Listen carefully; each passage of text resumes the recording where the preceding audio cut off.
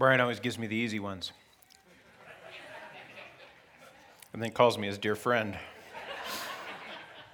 I feel really good that we're going to solve this today. We're going to put this behind us. We're hitting this series and we're hitting some potentially divisive issues. I'll warn you, as I've talked with Brian and talked with Alex, we're all likely to hear something that rubs us wrong. Last week, Brian gave us 1 Peter 3:16, which says that we need to talk about our faith, talk about our hope, talk about God with respect and gentleness. And gentleness isn't weakness. Gentleness is strength under control, right? Gentleness is strength bridled. And so that's what we want to make sure that we all do as we approach these subjects. I talked this week with my friend Sid Smith III. He's a pastor at a mixed-race church in Oakland, and he warned me that when we bring up the topic of racism, some people think that this is confined to angry guys in pointy white hats. And some people think it's offensive even to bring the topic up. I think racism is rooted in sin, and so my experience of my own sin is that not talking about it doesn't generally make it any better. It doesn't fix it. It doesn't solve it. So we have to talk about it. And we probably all have really different starting points about what it is or what it isn't. And rather than saying, this is racist, that guy's racist, that guy's not racist, I don't want to do any of that. I want to dig under the foundation a little bit. And I want to get at the sin that drives this thing. And I want to get at God's heart. And I want to get at how God loves and how God does justice and how he calls us to do the same. And that then can be our starting point. I'm going to tell a few stories today. We're going to look at the story of Peter. We're going to look at a little slice of my own story and see if we can land this thing. And I'm going to try to move quickly. We have a lot of scripture to get through, and I've only got 2 hours. Hour 55, nervous laughter. All right. I recognize that as we talk about this, there are some words that I can't use. They're charged words with connotations that sort of end our productive discussion. So let's take a step back from that. First, I consider it really a profound privilege to be able to speak today. And if you hear that I'm calling you a racist, I realize you're likely to put up walls, try to come up with something to say that can trump whatever I might have said. Let me assure you, if anything I say today sounds politically motivated, you would not be correct. We have to acknowledge that there are emotional borders that you aren't open to me crossing, and will cause us to argue rather than hearing what is documented in the scriptures, which remind us that we are aliens in this world fighting the fight and running the race for Jesus Christ.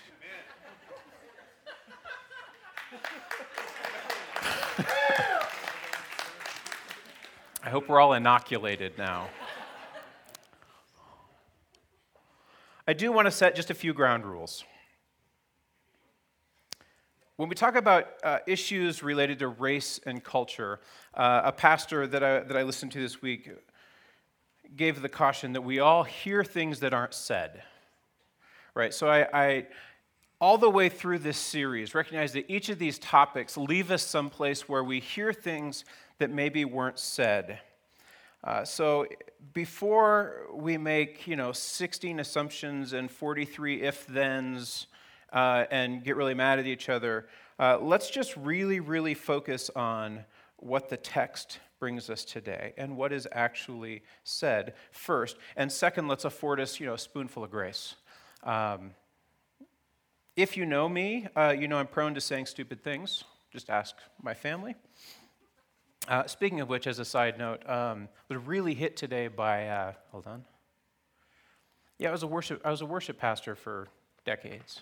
And today I got to be led in worship by my kids.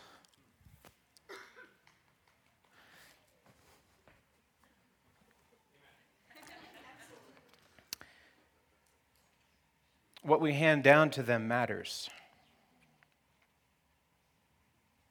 All right, second ground rule. I don't want to talk about politics. It's really hard to talk about these topics without assuming we're talking about something in the political sphere, right? And we don't. I don't want to speak directly to politics. I do want to speak directly to your heart, to my heart, to where the Scripture leads our hearts in the matter of race. I do think that question has political implications, but I don't want to have a political argument. We can solve those problems on Facebook tomorrow, I'm sure.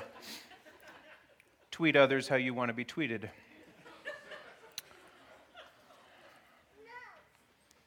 Finally, as we approach these texts, I'm not claiming a great originality. I am leaning on theologians and pastors and researchers who are much wiser than me as we dig into these. So we have three texts that we're going to look at. We're going to look at John 4, Acts 10, and Galatians 3 today, which all give us a little entry point, a little slice of the life of Peter. And for this, I dug out the big Bible. So watch it. It's feeling heavy today. How many of you actually brought a real Bible? Did we bring a real Bible? Yeah? We're not phone surfing? I have to be honest with you. Sorry, Brian, I'm going to totally confess my sin. Sometimes with my phone Bible, like, eBay is right there. Boom. Right? Like, my brain wanders a little bit, and I can Google it and chase it. It just feeds my ADD, feeds my distraction. So Brian has asked us last week, bring your Bible. Please find your Bible if you don't know where it is. Bring your Bible through this series. So that we have something really sort of tangible and not so distracting, hopefully, as we dig through. Okay, so Peter gets referenced by a number of names. So we call him Simon, was kind of his original name, and then Jesus called him Peter, and he gets referred to as Cephas, all of which mean the rock.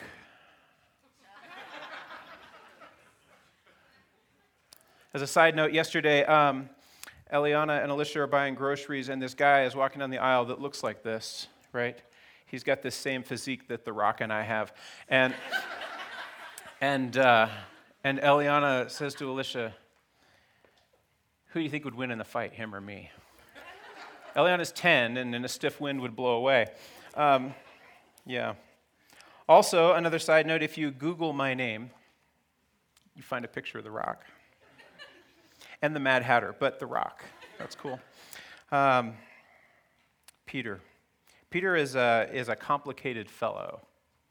And I want to come back to early in the book of John as Jesus is traveling with the disciples, including Peter, and has this encounter. So if you look at John 4, let me read part of this for us. The Pharisees heard that Jesus was gaining and baptizing more disciples than John, although in fact it was not Jesus who baptized, but his disciples. So that's, sort of a side note. When the Lord learned of this, he left Judea and went back once more to Galilee. Now, if you want to go from Judea to Galilee, you have to go through Samaria.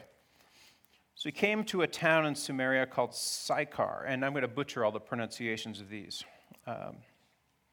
And it's near the plot of ground Jacob had given to his son Joseph. Jacob's well was there, and Jesus, tired as he was from the journey, sat down by the well, and it was about the 6th hour, which is noonish.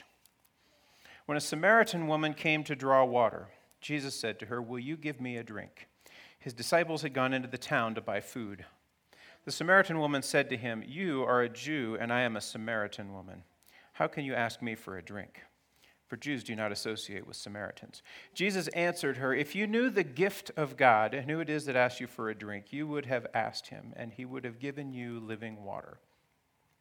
"Sir," the woman says. You have nothing to draw with, and the well is deep. Where can you get this living water? Are you greater than our father Jacob, who gave us the well and drank from it himself, as did also his sons and his flocks and herds? Jesus answered, everybody who drinks this water will be thirsty again, but whoever drinks the water I give him will never thirst. Indeed, the water I give him will become in him a spring of water welling up in eternal life. The woman says to him, Sir, give me this water so that I won't get thirsty and have to keep coming here to draw water. He told her, Go call your husband and come back. I have no husband, she replies. Jesus said to her, You're right when you say you have no husband. The fact is you have had 5 husbands, and the man you now have is not your husband. What you have just said is quite true. Sir, the woman said, I can see that you're a prophet. Our fathers worshipped on this mountain, but you Jews claim that in place where we must worship is in Jerusalem. Jesus declared, Believe me, woman, a time is coming when you will worship the Father neither on this mountain nor in Jerusalem. You Samaritans worship what you don't know. We worship what we do know, for salvation is from the Jews. Yet a time is coming and has now come when the true worshipers will worship the Father in spirit and truth.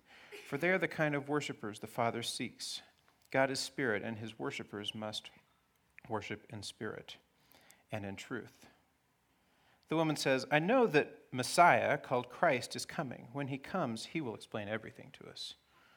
Then Jesus declared, I who speak to you am he. So this is a funny exchange that honestly, every time I come back to it, I find different things sort of come out to me. First of all, the spot that he comes to, Jacob's well. The Samaritans, these are the descendants of Jews who had been taken into captivity, intermarried with the Assyrians, and now they live in this area. And the Jews see the Samaritans as the lowest of the low, the betrayers of birthright. But Jacob, they both look to Jacob. Jacob is cool to both of these people. Jacob is the founder. Jacob is the forefather that they both look back towards. So to be at Jacob's well is sort of like neutral ground, right? This is a place where we can come together and we can agree on something.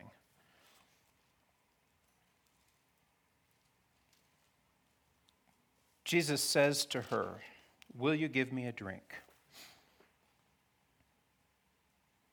Until this week, I was always kind of annoyed with that.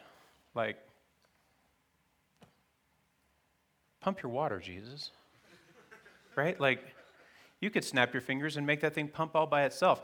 And honestly, from my upbringing, for me to sit there and say, Woman, get me something to drink. Like, my gosh. My dad would have taken me out behind the woodshed. Like, get up and pump the water, right? But when he says, Will you give me a drink? Imagine a situation more like this. Can I have a drink from your drinking fountain? See, she's going to come and she's going to draw this water and have it in a jar. And Jesus is saying, Listen, I realize that our people are far apart, but I will drink from a jar that has touched your Samaritan lips. Even more than that, I will drink from a jar that has touched your Samaritan female lips. Like there were so many borders between these people that for Jesus to take that step looked much more like someone walking into this picture and saying, Would you be willing to share your drinking fountain with me? See, he comes into this situation and he recognizes her humanity first.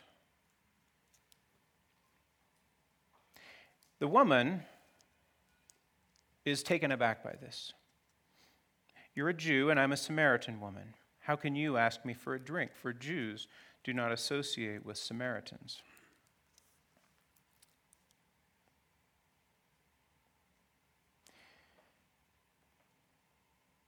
Jesus answers, If you knew the gift of God and who it is that asked you for a drink, you would have asked him for living water. Now they go into this kind of cryptic exchange, right? And at this point, it reads like Yoda speak, and it seems a little bit confusing. But he's hinting at there's something bigger going on here than you see.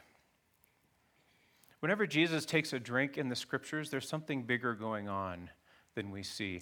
I got up this morning and I had coffee and I had a glass of water, and I didn't tell anybody about that because it wasn't really of note, although I just told you. We all get a drink every day, right? That's what we do. It's how we sustain life. But I found 5 times in the Gospels where Jesus takes a drink or specifically doesn't take a drink. There's this case where by him taking a drink, for him asking a drink, he is acknowledging this woman as a human being. There's something deeper going on here with this relationship. We see him taking a drink at the Passover meal before he's crucified. We see him turning down a drink of wine mixed with myrrh while he's hanging on the cross because it was a narcotic that would dull the pain that women were allowed to give to people being executed.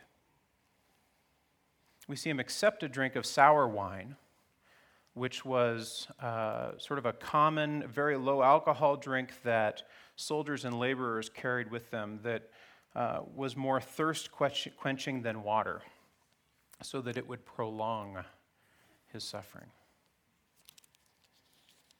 So as a side note, know that when Jesus is going to take a drink or Jesus refuses a drink, something is happening, and we have to dig a little bit deeper. Okay, so then he says, go and call your husband. She says, I have no husband. And he says, you're right, you've had 5 husbands, and now you're with this other dude. I always read this before this week, as Jesus calling out her sin. It's kind of how I've heard it taught. But this week,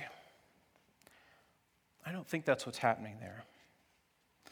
A woman had no power in this time. No power. She married who she was told to marry. And if a woman had been married 5 times, this woman had been discarded, unloved, trafficked. See, I think Jesus is acknowledging her pain and oppression. I'm not suggesting the woman is without sin, but I consistently see Jesus, when he approaches the powerless, he starts by acknowledging them and forming a relationship with them. If I met you for the first time and called out your sin, our relationship is probably over at that point, right? If I was like, hey, Josh, I know we just met, but there's this thing, right? Like our conversation's probably over at that point. But that Jesus would approach this woman who is powerless, who has been sent alone outside of city walls to go retrieve water. I think he's acknowledging her pain. He's acknowledging her oppression. Because what happens then is, first of all, she says, you must be a prophet. Okay, he just told you your life story. Way to spot that one. And then she starts asking questions, because she probably didn't have any religious training, right? So she's like, listen, I hear that Samaritans worship like this, and you Jews worship like this. What's this all about? I've heard something about a Christ. And he points her towards a more hopeful future. And he identifies himself as the Messiah, this person the woman's been knows she's supposed to be waiting for. And then in verse 27, the disciples come back.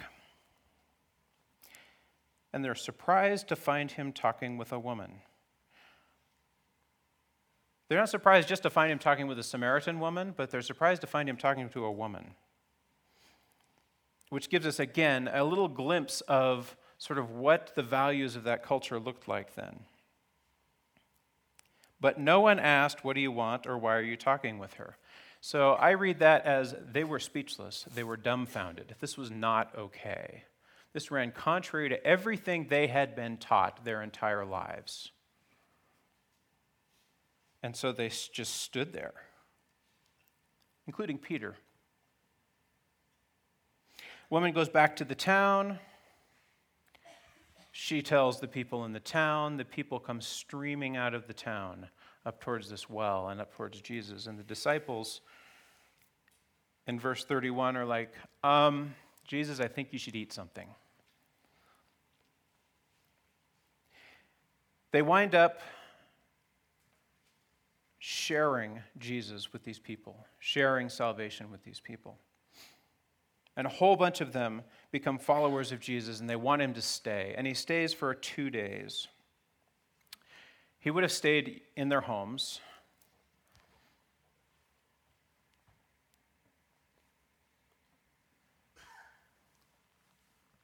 What do you suppose this woman, what do you suppose how she was seen as she left the village that day and was headed up to the well? Do you think she was probably well respected? How do you think she was seen when she came back from the well? The woman that brought them Jesus. For all of the people in this village that encountered Jesus that day and were saved and became followers of Jesus, every time they saw that woman now, who do they see? So in that, Jesus has not made her wealthy, but he has in some ways elevated her from her oppressed situation. Now, Peter watches all of this happen, right? Let's flip over to Acts 10. I've only got an hour and a half left. Nervous laughter.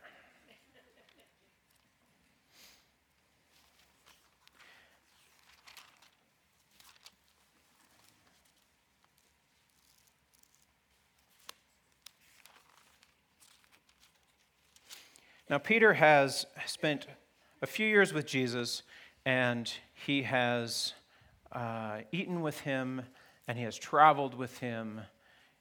He's probably bathed with him, because they would have just done that in the lakes and rivers as they went along. These guys were close. They knew each other, these disciples and Jesus.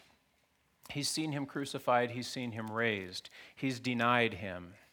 He's been renamed. He's been told that he is the man on which God is going to build his church. And now we find him leading his church. And I'm not going to read every word of this because this gets really, really dragged out, quite honestly. It's not that every word isn't important, but for the sake of time, I can't pull everything out of this. But broad brushstrokes. The town of Caesarea is a guy named Cornelius, and he is a Roman centurion. He is a powerful dude, a Gentile, but he is a Christ follower. And an angel appears to him and says, "Send for Peter." And so he sends for Peter. So these three guys are sent to go to the town of Joppa and find Peter and bring him back. And Peter is up on the roof praying, because that's the holiest place to pray, closest to God. And Peter gets a vision where the sheet is lowered down with all of these forbidden foods, and he's told to kill and eat. And he says, "These things are impure and unclean. I would never eat them." And God says, "Don't call unclean or impure what I call clean." This happens 3 times, because with Peter it takes 3 times, over and over. And then the guys show up and say, "Listen, we were sent for you." And Peter hears the Spirit of God to say, "Go with these guys." So he goes, and they approach the house of Cornelius. Now, at this point, Peter approaches the house, and honestly, Peter's like the super Jew, right? Like, this guy, he knows We got the law, we got the tradition, we got the Messiah, like we got it. And I'm not supposed to enter the house of a Gentile. But he goes. So imagine his discomfort as he enters this house, and there's a whole bunch of people in there, and it's a big party going on, right? If you've ever been to the McGoverns when they're having a big party, John and Darlene there's food, right? Yeah, Gentile food is what Peter sees when he walks in the door. Pastor Tony Evans describes this scene as, there's bacon, and there's ham, and there's chitlins, and there's some pig's feet, and there's a guy laying on the couch sucking on a neck bone, right? And Peter walks in the door. He is not comfortable. And so he sticks his foot in his mouth. And he says, "You are all well aware that it is against our law for a Jew to associate with a Gentile or to visit him." Like, really? That's what you're going to say? Man. "But God has shown me that I should not call any man impure or unclean." The implication of this is that 3 days ago, I think you're impure and unclean. Again, this is like, really? This is what you're going to say, Peter? "And so when I was sent for, I came without raising objection." Like, I read this thing, and it just feels like haughty and arrogant, condescending. And Cornelius says, God told me to send for you. So here we are. Speak, and we'll listen. And we'll listen to everything that the Lord has commanded you to tell us. So Peter begins to speak. "I now realize how true it is that God does not show favoritism, but accepts men from every nation who fear him and do what is right. You know the message God sent to the people of Israel, telling the good news of peace through Jesus Christ, who is Lord of all.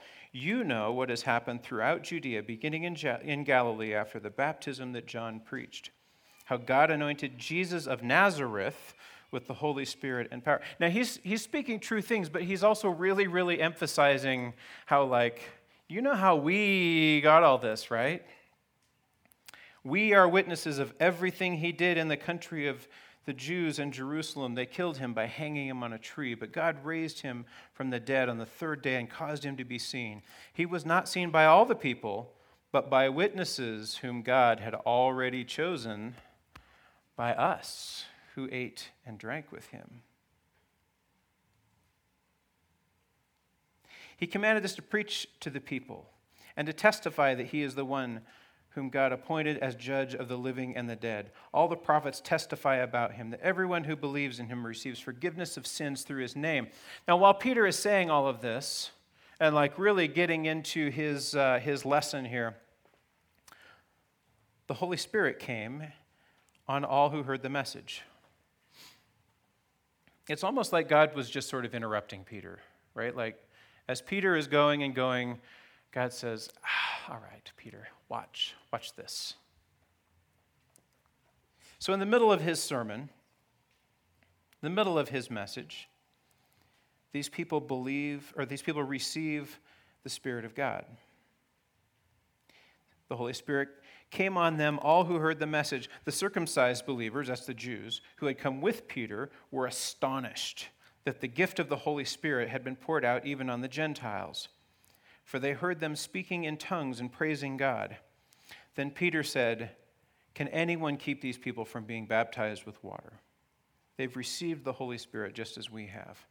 So he ordered that they be baptized in the name of Jesus Christ, and that they asked Peter to stay with them a few days. Peter keeps getting asked to stay in uncomfortable places. So Peter actually steps out here and says, "Okay, look, the Holy Spirit has come on these people. We cannot keep them from being baptized," which is a turn for him, for the Jews. Now let's flip over, Galatians 3. This is Paul writing, and Paul encounters Peter.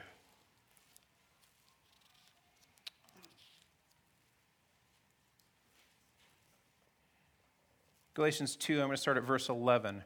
When Peter came to Antioch, I opposed him to his face, because he was clearly in the wrong. Before certain men came from James, their Jewish friend, he used to eat with the Gentiles.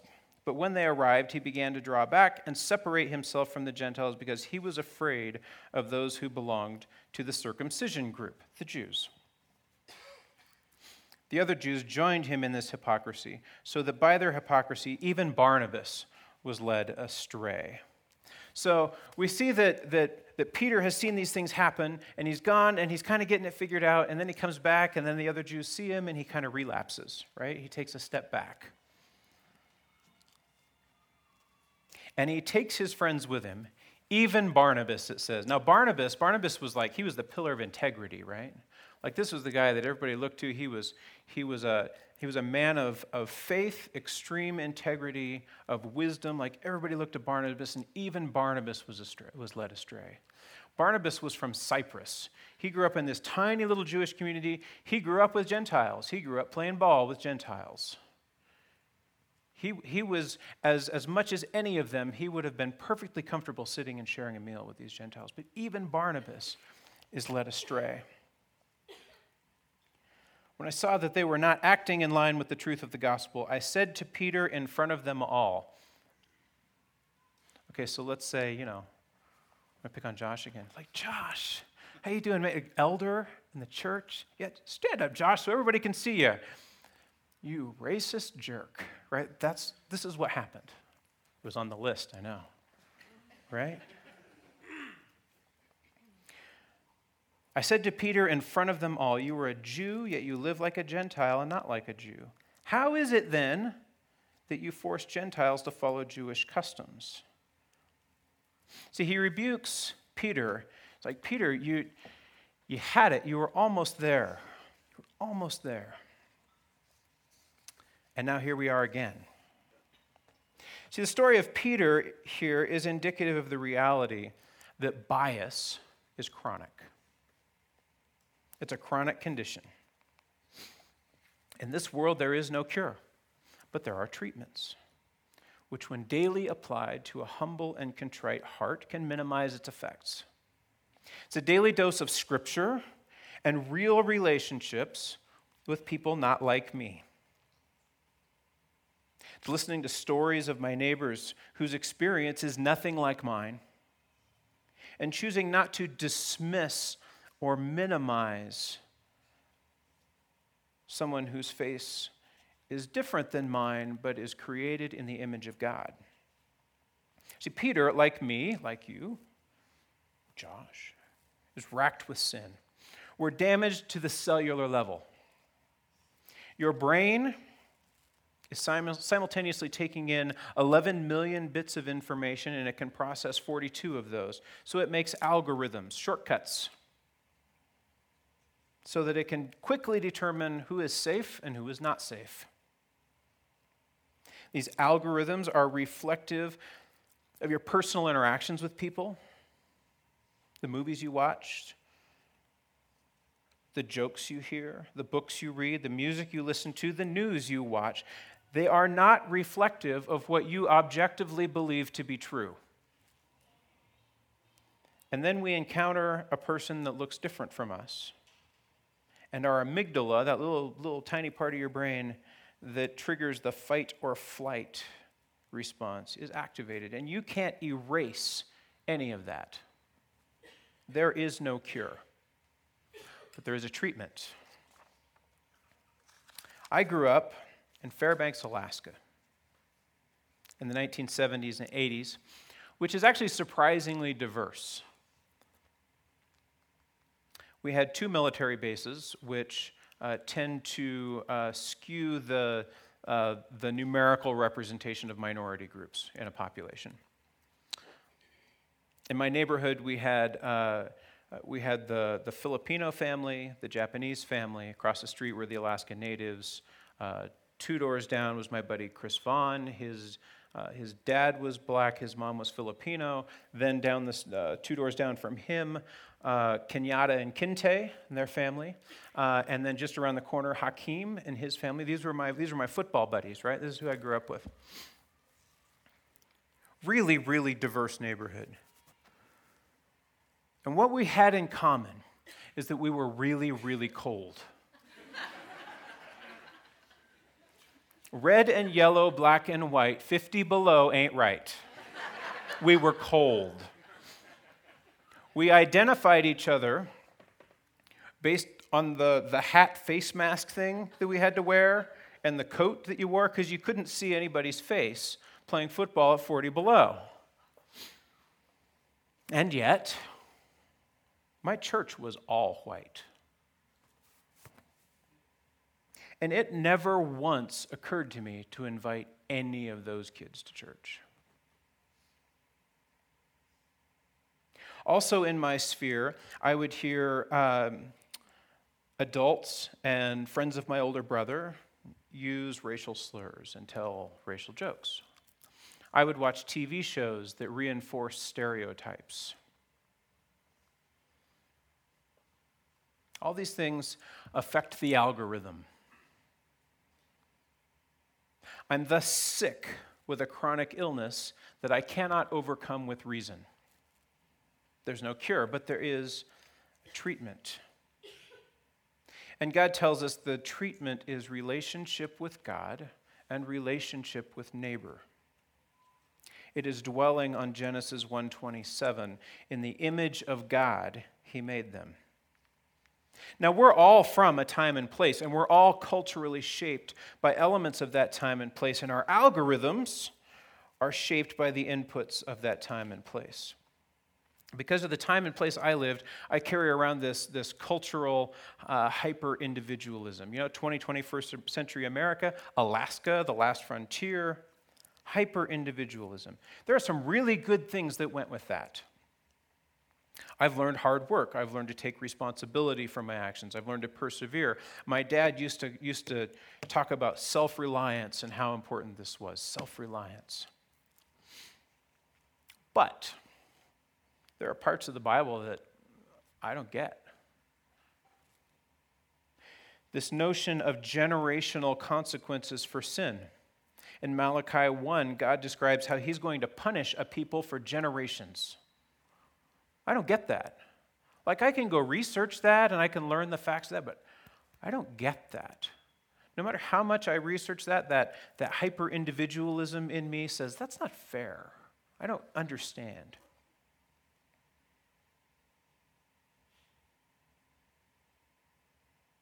The notion of corporate sin. In Joshua, they go and they conquer Jericho, and God tells them, don't take anything, don't plunder. And one guy, Achan, he sees this cool robe, some threads, and some gold, and he swipes it and he buries it all under his tent. And they find out that it was Achan, and they execute his entire family. The individualist in me says, that's not fair. That's not right. Because my hyper-individualism causes me to not understand, really deeply understand, this idea of corporate sin. When it comes to questions of justice, my notion of justice is generally limited to the punishment of bad people and sprinkled with a little bit of fairness. The Hebrew word for justice, mishpat, say that, mishpat, it's a good word, which we generally in the Bible translate as justice. This occurs over 400 times in the Bible. So if you ever wanted to know what's really important to God, what should I study? Start with mishpat. 400 times this comes up. My cultural understanding of justice is very different than God's understanding of justice, and there are some things in mishpat that I'm likely to miss. Mishpat includes the rights of the priests to a portion of the meat given as offerings. That is their mishpat. Gets at the requirement for farmers to leave a portion of the crop in the field so that the marginalized, the powerless, the poor, the widows, the orphans, the immigrants can glean for food. And the individualist in me says, sounds like socialism. The guy should just give him food if he wants to, but you can't compel him, you can't make him. But the heart of God says it is their mishpat, it is their right, it is justice. In short, mishpat says, I am compelled to make other people's problems my problem. Problems always seem simple when you're far away. As we consider the problems in our culture around the question of race, it seems really, really simple from far away. Like, just don't do it. Don't be racist. Simple, like just be nice to people. But the closer you get to a problem, the more complex it is. So if somebody came to me and said, Mark, I have huge problems with my ex, and we're trying to raise these kids, and it's a nightmare. From a long ways away, I can be like, well, here are the 3 things that you should do, and here's a little book you should read, and problem solved. Pat myself on the back.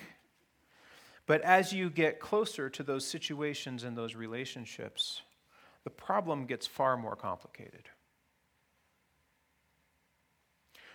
I think we're called to get close to those problems. I think we're called to dig deeply and follow God's heart into those problems. In Micah 6:8, God says, what does the Lord require of you? To do justice, to love mercy, to walk humbly with your God. The doing of justice, mishpat, doesn't happen from a long ways away. It doesn't happen on Facebook. To actively, sacrificially love my neighbor as myself, now we're approaching God's heart of justice. I grew up with a notion of discipleship that was really rooted in personal piety. Don't do the bad things and be nice. See, we've watered down love your neighbor as yourself, do justice. We've watered this down and just say, it's being friendly. Just be friendly. Be nice. Personal piety is like half the picture at best. And I'm no math teacher. But I don't think that's a passing grade. It's way beyond being friendly. It begins with the recognition of the image of God in all people groups and flagging myself and having people like you flag me when I screw it up. It's antithetical to the grasping for power.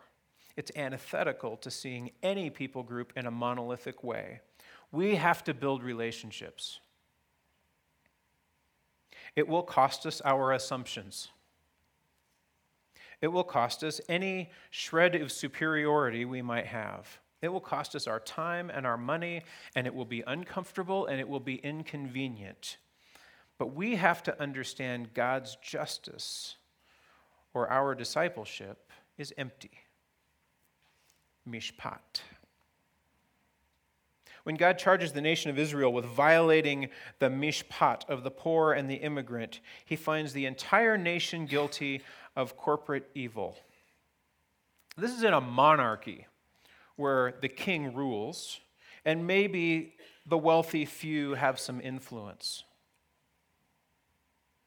And yet they all share in the sin. Here are the questions that bother me. How much more so when I have the right to vote?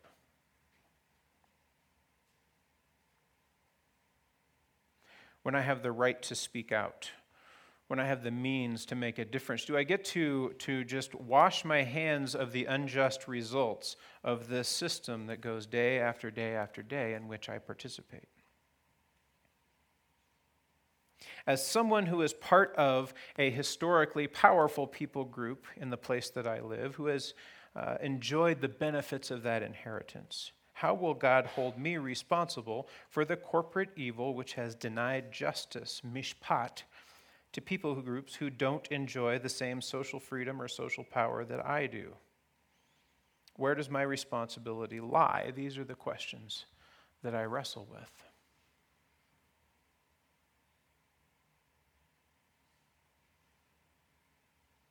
And when I say these are questions that I wrestle with, let me assure you, I don't know.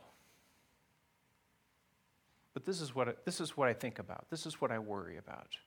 This is where I think, man, where does the heart of God ask me to jump a little bit outside of my individualism? Tim Keller, theologian and pastor, says, if we don't get what the Bible says about corporate evil, we won't only misunderstand the Bible, we won't understand our non-white brothers and sisters' pain. I had my first day of classes last week, and I got up and I taught my first class, and I went back to my office, and it was awesome. It was fun. And then I listened to Anthony Bradley, who is an African-American professor of Christian ethics. And he said, for the last 15 years, we have seen study after study after study that shows that if I don't dispel the stereotypes of a black male in the first 10 minutes of my class, my course evaluations at the semester will be very low. So he had to buy a new wardrobe. He wears a bow tie. He goes out of his way he says, act like Mr. Rogers on his first day of class. I didn't once think about being white on my first day of class. Not once. Which leads me back to my questions of what's my responsibility in that? If I'm going to follow the heart of God, if I want to make other people's problems my problems, in a country where 350 million people live, how do I do that? What does that mean? And I don't know what that means. Really, truly, honestly, I don't know. But I have to ask the question. Question of mishpat has vast, vast implications for us. And we have to let this idea of God's justice uncover some blind spots if we're going to understand and pursue the heart of God.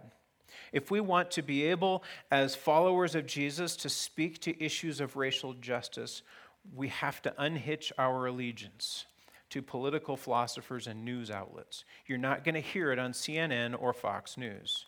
We have to have a deep understanding of mishpat, God's justice, God's heart.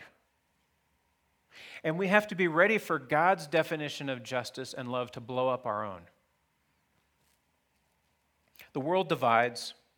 The world says, I can't fiercely protest a war and express immense gratitude for the soldier who fights on my behalf. The world says, I can't worry about the safety of my friends and family members who serve in law enforcement, and worry about the safety and dignity and mishpat for my minority friends and family. The world says I have to dismiss the concerns of one to champion the concerns of the other. But God calls us to be about justice, about mishpat, about healing, about reconciliation. The world divides, but God heals. The world oppresses, and God protects. God rescues. God loves.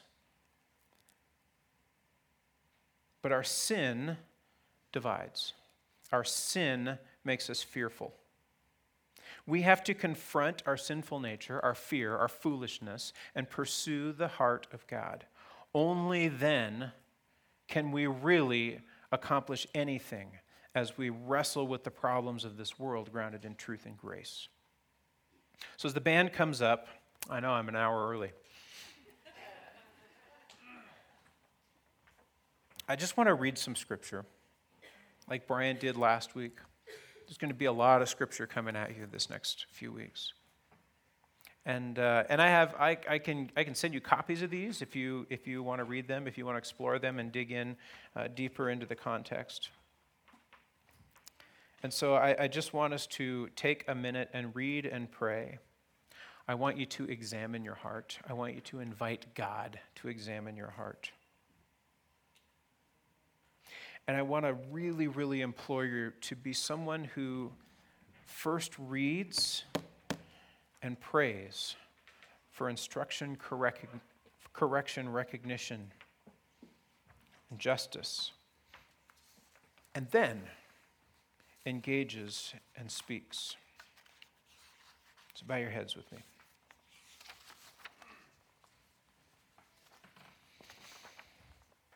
Galatians 1:27, so God created mankind in his own image. In the image of God, he created them. Male and female, he created them.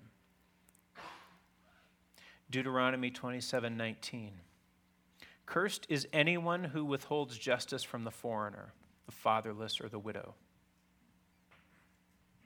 Then all the people shall say, Amen. Exodus 12:49, the same law applies both to the native-born and to the foreigner residing among you. Exodus 22:21, do not mistreat or oppress a foreigner, for you were foreigners in Egypt. Exodus 23:9, do not oppress a foreigner. You yourselves know how it feels to be foreigners because you were foreigners in Egypt. Leviticus 19, when a foreigner resides among you in your land, do not mistreat them. The foreigner residing among you must be treated as your native-born. Love them as yourself, for you were foreigners in Egypt, and I am the Lord your God. Deuteronomy 10, he defends the cause of the fatherless and the widow, and loves the foreigner residing among you, giving them food and clothing. And you are to love those who are foreigners, for you yourselves were foreigners in Egypt.